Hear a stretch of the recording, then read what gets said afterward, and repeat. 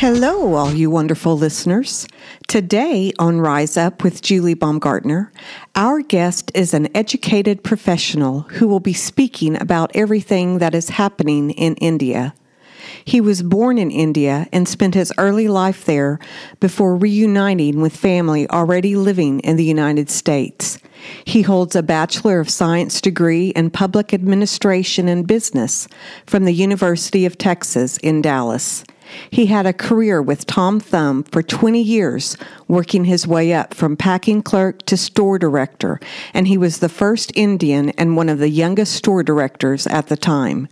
He was trained in all aspects of retail business, gaining knowledge in distribution, finance, human resources, and information technology.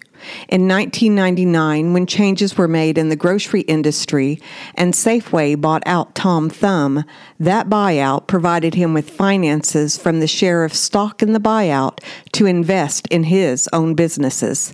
He purchased one grocery store and gas station, and as a business owner, sales increased from $300,000 per year to over $3 million per year. He then developed a 7,000 square foot retail strip center, which he sold, and started a software outsourcing company doing business in the United States, United Kingdom, and Australia. He then purchased land, a building, and a business, remodeled it, sales increased, and he sold that. As a business owner, he repeated that model several times. In addition to his entrepreneurial pursuits and successes, the legacy his parents were building in their humanitarian and missionary work in India called him into involvement. He became president of the faith-based organization, and today, Jameson Titus shares with the Rise Up listeners about everything that is happening in India. Welcome today, Jameson. Thank you, Julie. It's an honor to be here with you, and look forward to catching up.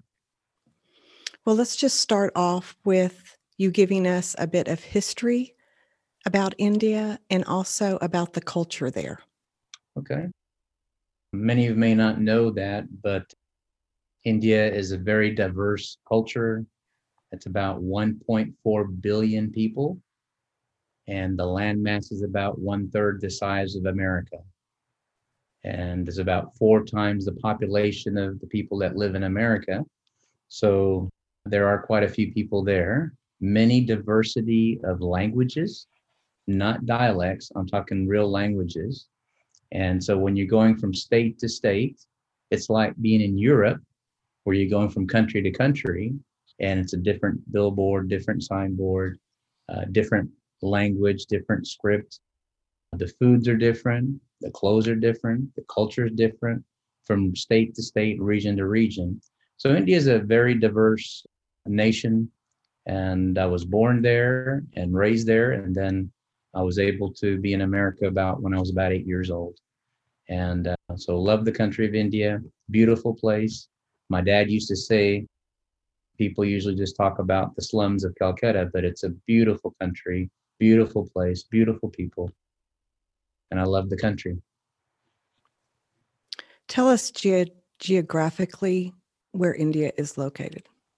India is directly below China, and it borders Nepal, China, and to the west of us is Pakistan. And so Pakistan's to the west of us, to the north of us is China and Nepal, and then we have, it's sort of like Texas, the shape of it, and on one side we have the Bay of Bengal, and then we have the Indian Ocean, and it sort of looks like Texas as a shape, but size-wise, not as big as America at all. And up in the north, we have the snow and ice and different climate seasons, very similar to here. And as you get to the middle area where we're located, it is much more dry. We don't have any snow, no ice, but we do have monsoon or rains. And then the further south you go, it becomes very tropical, humid, and very hot. So different parts of India has different sceneries, different elevations, different climates.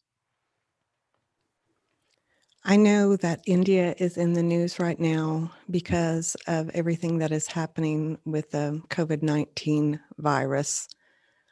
And you have people there. Mhm. And I also know your brother just passed, and Mhm. you have my condolences Thank you. and prayers over that. I'm so sorry. So Thank you. sorry. But you're very qualified to discuss what is happening there. Give us a Yeah. brief overview. Okay. The nation initially, when the COVID came out, the government as a whole shut the country down and prevented people from migrating out. And we actually had a true lockdown. And the lockdown resulted in limiting the spread initially. And it was a very hard lockdown. You couldn't leave out of your home. There was only a few hours during the day that you could go out to do any kind of shopping. There was restrictions or go to the hospital to get medication and things. And then slowly, as this virus progressed, the rules were sort of relaxed a little and more. And then recently, there was some elections. About 5 or 6 states had elections, and there was a lot of religious festivals that people usually tend to have thousands and millions of people congregating. And during that season, a lot of the precautions were not being followed as the government should, as far as the government said to the people. And logistically, it couldn't be followed, and a lot of the supplies and things weren't there initially. So I think all of that resulted to what we're seeing today of a spike and a lot more people being infected, a lot more people are dying. And there's a huge lack of medical care or medical supplies. You know, we have some great doctors in India, we have great hospitals, but the lack of planning and imagining that this disease could create this much disaster within our country. So a lot of the supplies were limited, and a lot of supplies could not get from point A to point B in a timely fashion. So a lot of the prices went up, the demand went up, the supplies decreased. So there was a lot of problems for an average person to acquire medicine to treat. And the hospital systems are a little different from America. When you go in a hospital here, you would see the doctor and they would give you all the medications and feed you their cafeteria meals and things like that. But in India, it's a little different. When you go to the hospital, you usually bring your medication with you, your supplies with you, and your family members come and cook your meals for you. And so that is what normally happens in a typical hospital. So when you're going to the hospital, you bring your, if it's tubes, injection, medication, tablets, usually the doctor will give you a list of these are all the things you need before you come. And you go source it, find it, bring it with the patient. And that's normally the way it's done. Does the patient have to pay for that? The Or is patient healthcare pay, free? no, the patient has to pay for that. And even in most cases, the doctor requires money up front normally. So if the surgery is going to cost so much, you basically pay for it, then you're admitted to have the surgery on a normal average.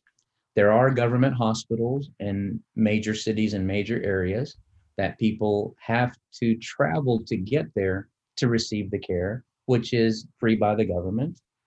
But a normal person that is far away from one of these centers has no choice. They have to go where they can logistically. Well, And that that was going to be a question, is how accessible and available are hospitals? there are clinics and hospitals throughout the region, and there's private practices, private hospitals. In addition, the government has government clinics throughout different areas and villages, but they're usually limited with resources, limited with supplies. But the people can go there and get free medicine and free care, depending on their, we would say, caste, depending on the caste that they're in. And we would have like a card that would say, I'm from X caste. This allows me this much privileges. But if you're not around that area or in a local place, you're basically out of luck. We don't have an insurance card like you would have in America. You show the insurance card and it says your group policy and it's effective and all your coverage is done. I thought the caste system was eliminated. It has never been eliminated, in my opinion. It is always in our culture. Over the years, it has diminished, but in the last few years, it also has come back up. It is still in our culture. It is in the marketplace. It's in the society, and thousands of years of history is hard to change on that system. How do you get out of that? You really don't get out of it, but through education, through the knowledge of getting a degree, getting a good English education, working your way up out of your social standing to move into the next, and through economics. So there is a possibility. And in India, a few years ago, there was a huge discussion about the new emerging middle class within India. And that class came through because a lot of multinational companies were invested there, and there was technology, software development, things like that. So people were working together that were from different castes, different religion, different sex, were working together. And so that collaboration of working together sort of broke down a lot of the barriers over the years of working with someone from a different religious background. And so that trend is happening in major cities, but in the local villages and areas that are not as, they're more secluded, the old things still continue. You mentioned the religious festival, the pilgrimage there. What was that about? And, I heard it was a super spreader. Yeah, so there's different temples, different holy places that devotees of a certain temple or area would go to, sometimes annual, sometimes quarterly, that they make a pilgrimage to. And in our area, there's one south of us where the devotees have to travel. They have to do like penance on their way. They don't wear shoes. They have something they put on their head. There's many different things that they do to bring an offering to their temple. And it's a journey of doing without certain things. They go in groups, they travel. Once they get to the temple, they make their prayers, they make their gift, and then they come back home. But normally they do it in groups, as a family, as a group of men that will get together and do this trek from a long part of India on a train, buses, planes, again, in a really confined areas and traveling. And so there's different locations throughout India that have different temples, and there's different devotees that will go to certain temples only throughout their life, and there's certain that will travel to different ones. And it is a pilgrimage that they do, and that has affected this recent spike in COVID because of so many people being in trains, and there was so many extra trains ordered because they had to be moving so many people from one location to the other location to attend these festivals. Was that a financial burden on this pilgrimage where perhaps now they can't make another trip by train or however to get to a hospital? Right now, we're in lockdown. Okay. The state that I'm in right now, there are very few trains running. At noon, at lunchtime, everything is shut down till the next morning at 6 a.m. So from 6 a.m. to 12, we were able to leave the house to go to buy vegetables or buy rice, buy medicine, and you have to come back before noon. No shops, no businesses, transportation, everything halts. And majority of all the states of India are in lockdown in some form. And at the end of this month, we are supposed to be notified by the government if that lockdown has been adjusted in time, or if it's going to be extended for another so many days, 2 weeks, 30 days. It's up to the local chief, you would say the governor of each state, to set that limitation. But that has prevented a lot of people who go to work as a day laborer, who work in the farms or they work on the construction sites. They cannot go earn a living. So this lockdown has not affected just the people as far as a virus and contagious, but it's also affected their livelihood, that they cannot earn an income. And so if you can't earn an income for the day, your family does not eat. So presently, there are a lot of families that are suffering with a lack of food. Normally, an average person would work in the morning, and the evening, when they're finished with their job, the boss would pay them in cash that day. And on the way home, the individual would then buy a bag of rice, some vegetables, maybe an egg, some chicken, and bring it home for the family to have a meal. Next morning, he goes to work, earns the income, gets paid that day. They eat daily. Their wages take care of their needs, usually daily. That's a lot of the population in India has that. With the lockdown, they have not been able to go out and earn income. Now, we also have professional people who work behind a computer.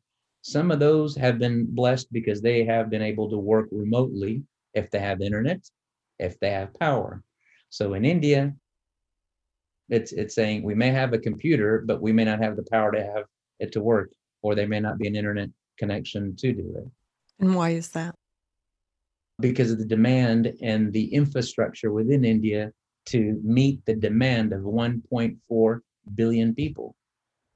So there's what we call burnouts or rolling blackouts. So in the summertime, we have it usually 3 times a day in our home. The power goes out once in the morning, once after lunch, and once in the evening. So we're prepared. We have either a generator or we have flashlights or candles, things that we would use, kerosene lamps that would tie us over for those power cuts on a daily basis. I know that India is the second most populous country in the world and seventh largest country by land area. And so that also makes it a very location in demand Yeah. for Facebook and Google and everyone to have a market there. And there's some recent controversy over social media and free speech there. Yes. Do you know what I'm referring to? Yes. It started a few years ago when there was a government change. And there was 2 main parties in India for many years. And this one particular party came into power. And many of you know Prime Minister Modi. We pray for him. And we pray for all the leaders of our country. And their policy and things, he was very good on social media. There was actually a comparison of former President Trump and him as far as how many followers did each have on Twitter. And there was a rivalry between who could get more. And so there was social media being used, a lot of different platforms were being used. But when there was anyone who would raise a concern of the government, there was some backlash of the government squashing it, not allowing the free speech, even though we have a great independence, we have a great constitution, probably the best in the world, giving free speech, freedom of religion, freedom of things that we could assemble, all of those things. But in reality, some of those things weren't being honored. And so there was a debate even recently as to the government petitioning the social media platforms to remove posts. And that if they refuse to remove the post, they may not be allowed in our country. Well, and with 1.4 billion people, it's a great market to be in. Well, so far, I believe Google, Facebook, Telegram, LinkedIn have all agreed to that policy, but Twitter is standing up to them, saying it is intimidation tactics. And I think the WhatsApp is involved in there as well.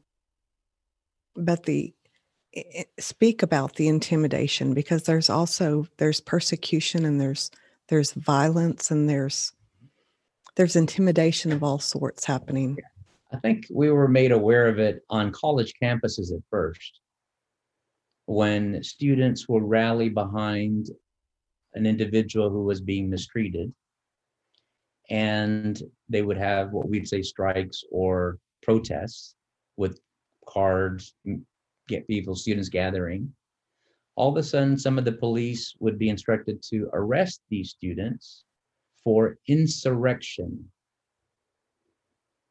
And, before a few years ago, I've never heard the word insurrection being used commonly.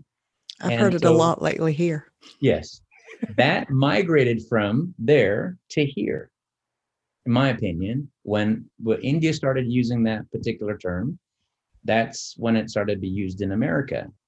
And so there was a lot of young people being arrested, news reporters, people that would normally have freedom of speech, or we would, as in the West, would say freedom of speech, but many were being arrested for insurrection acts.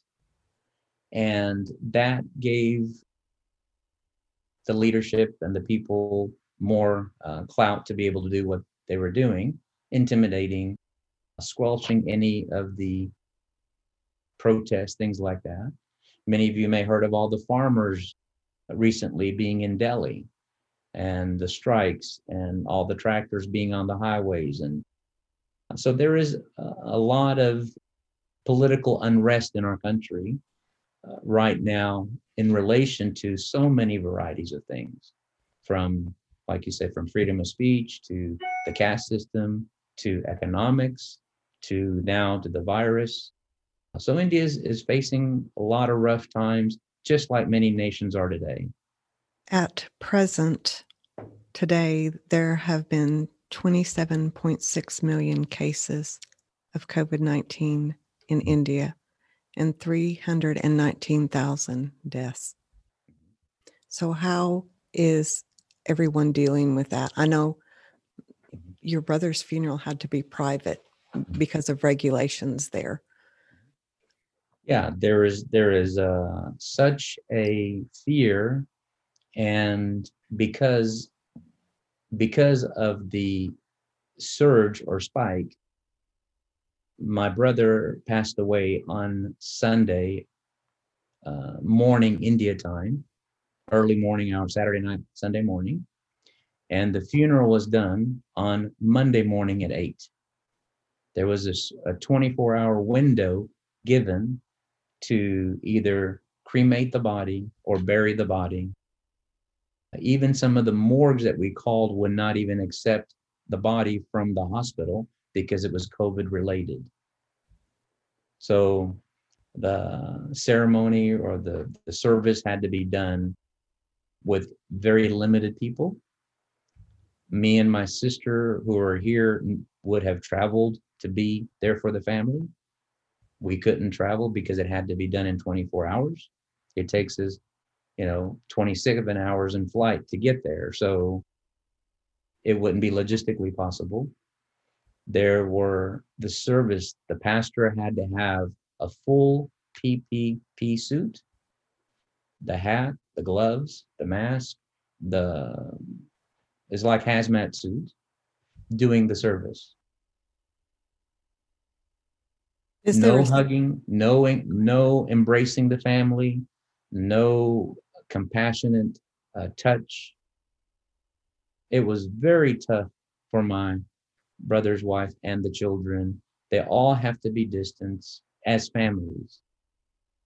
And in a time of crisis, families come together, they support one another, they hug one another, encourage one another. That couldn't happen. Do these stringent regulations cause people, you believe, to actually hide their condition? Definitely. I remember maybe decades ago when the AIDS virus was very prominent back in the 80s and 90s. And I remember people telling me that in India, no one would say they had AIDS. They would say they had TB, tuberculosis, which has some of the same effects or symptoms, but there was such a stigma associated with it that they wouldn't say what it was. Same thing with this, with the corona. I think there are people that are put in positions of when they're the only person in the family earning a wage to feed the family, knowingly, if they're not feeling well, they will continue to work because there's no other chance for their family to eat. So if they continue to work in that condition, knowing what little we know about this virus, it will spread. So they knowingly, some may not even say they're not feeling well until the last minute when it's too late. On wealth distribution there, economic growth has slowed down significantly. Mhm. What are your thoughts about that? I think we as a country are facing a lot of economic difficulties because of this lockdown. Not only that, but there's also been some other decisions and companies and things and policies made that also affected our economic situation as a country. The opportunity to recover, I think, will be a lot longer term than what we're imagining because of the damage that it's done at the lowest level of economy. You know, the local family has been such financial crisis, to recover would take a long time, in my opinion. Prior to the pandemic, how does the economic status compare from, let's say, 2019 to today? I think the economy was on a good incline. There was some external forces that caused our nation not to have the double-digit growth rate as it had back a decade ago. Mm-hmm. It was in the single-digit growth rate. But then in the West, some people would say they'd be happy with a single-digit growth rate for their country. So it's all relative to where you live and where you are. But the growth rate has continued to decline over the years from what it was a decade or so ago. It is stated that India is only second to Russia in inequality. Mm. Yeah, Talk to us a little bit about that. that would be probably in every arena of our society, from males and females and the disparity between the two, to the caste system within the untouchables and the dialects and the middle class and the high caste, the disparity within the marketplace. It's in every arena, and it's hard to imagine being in the West to the disparities that you see.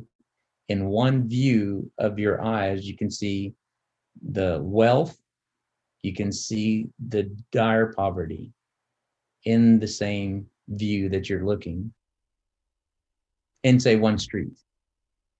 I think here in the West, there'll be areas people would say is a rich area or a poor area. But in India, you would probably see that in a combination of that in every area. I know you do significant humanitarian aid in India, Mm-hmm. and you have several projects going on. Can you talk about your children's home? Yes, there are children that may not have one parent, or some may not have both parents. My mother years ago was a school teacher, and she moved back to India with my father. And while my dad was teaching in a Christian college, my mom, being a school teacher, ended up taking these young children who happened to be working on the streets with their father and mother, who were contract workers building roads. And she saw the children working and not being in school and learning. So she asked my father, could she take some of these children that are on the street with their parents? They were, like you would say, nomadic people that move from job to job. And she ended up bringing them to our campus. My dad made cement benches for her, and that led to her teaching outside under the mango tree with children that had never been to school, that didn't know how to read or write. And that started the genesis of the school. And the school led to getting children that had no one to look after them. And that led to a children's home where boys and girls who will have an opportunity now to get an English education, they would get safety. They're not involved in the child labor. They're not involved in the sex trade. They're not involved in the drugs and all the things that happen with children there within our communities in our country. And so they have an opportunity to learn English in a school, provide a place to sleep, play 3 meals a day, health care. And so this was my mom's passion, and that still continues today. And during this shutdown and lockdown, a lot of those children had to be gone back to where they came from as far as a legal guardian or a distant relative because of the shutdown. We cannot operate any institution right now as a ministry or as a children's home right now. How many children have passed through those doors? Oh, I would say 3,000 have come through. And usually each year they're with us from the smallest we had is like 3.5 or 4 years old, all the way to 18 years old. And so consistently they would be with us each year.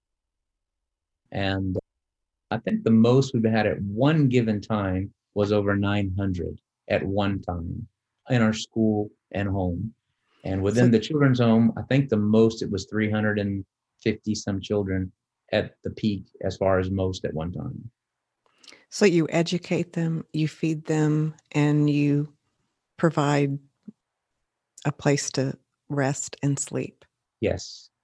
And, we believe in education. Our whole culture believes in education. And we believe that education is the answer to poverty.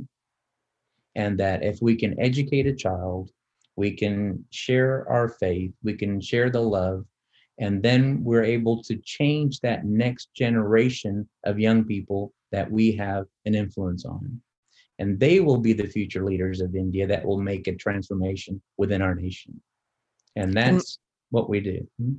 what grades does this From cover? we say lower kindergarten, which is LKG, all the way to 10th standard, which is our typical high school. Then we have 11th and 12th, what we would call in India junior college, or we would say +2. So when you finish your 11th and 12th, then you go to university.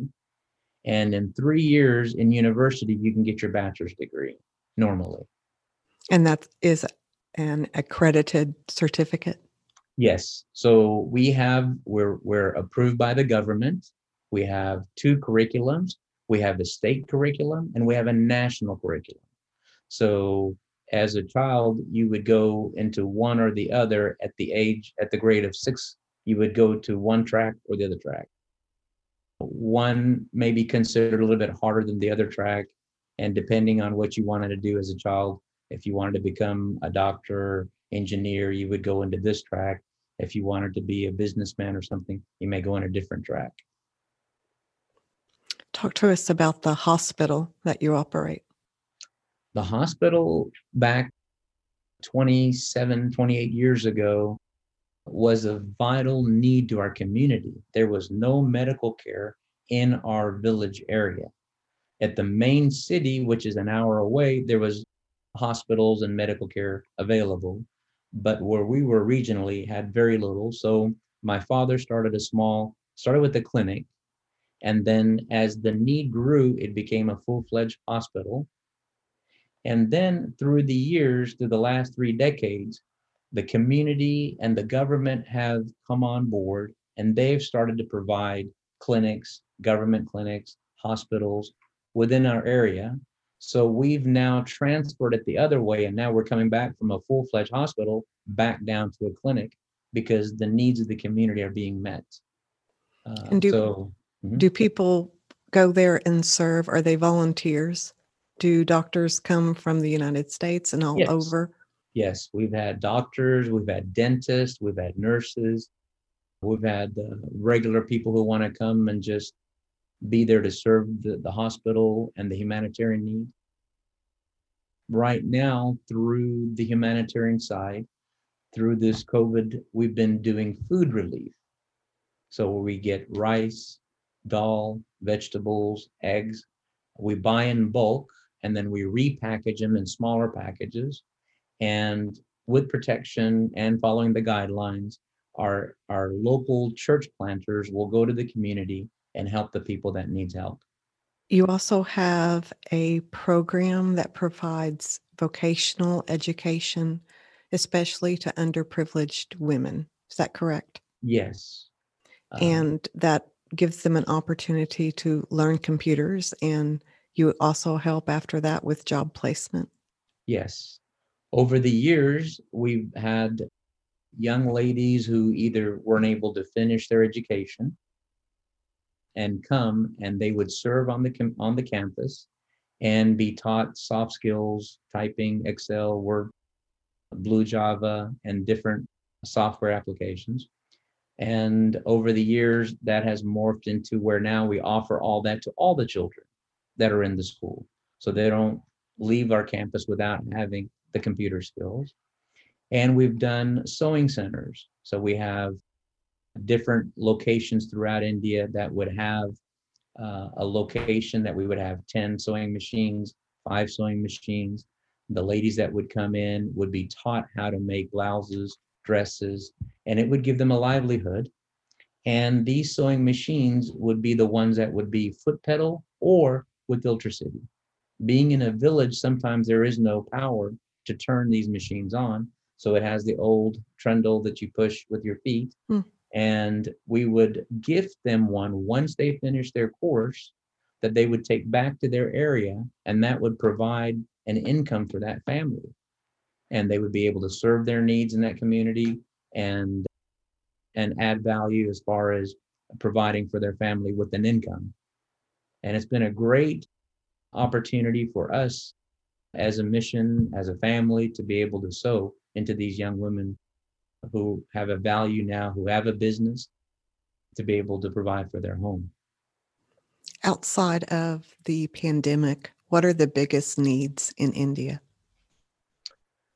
Education, infrastructure.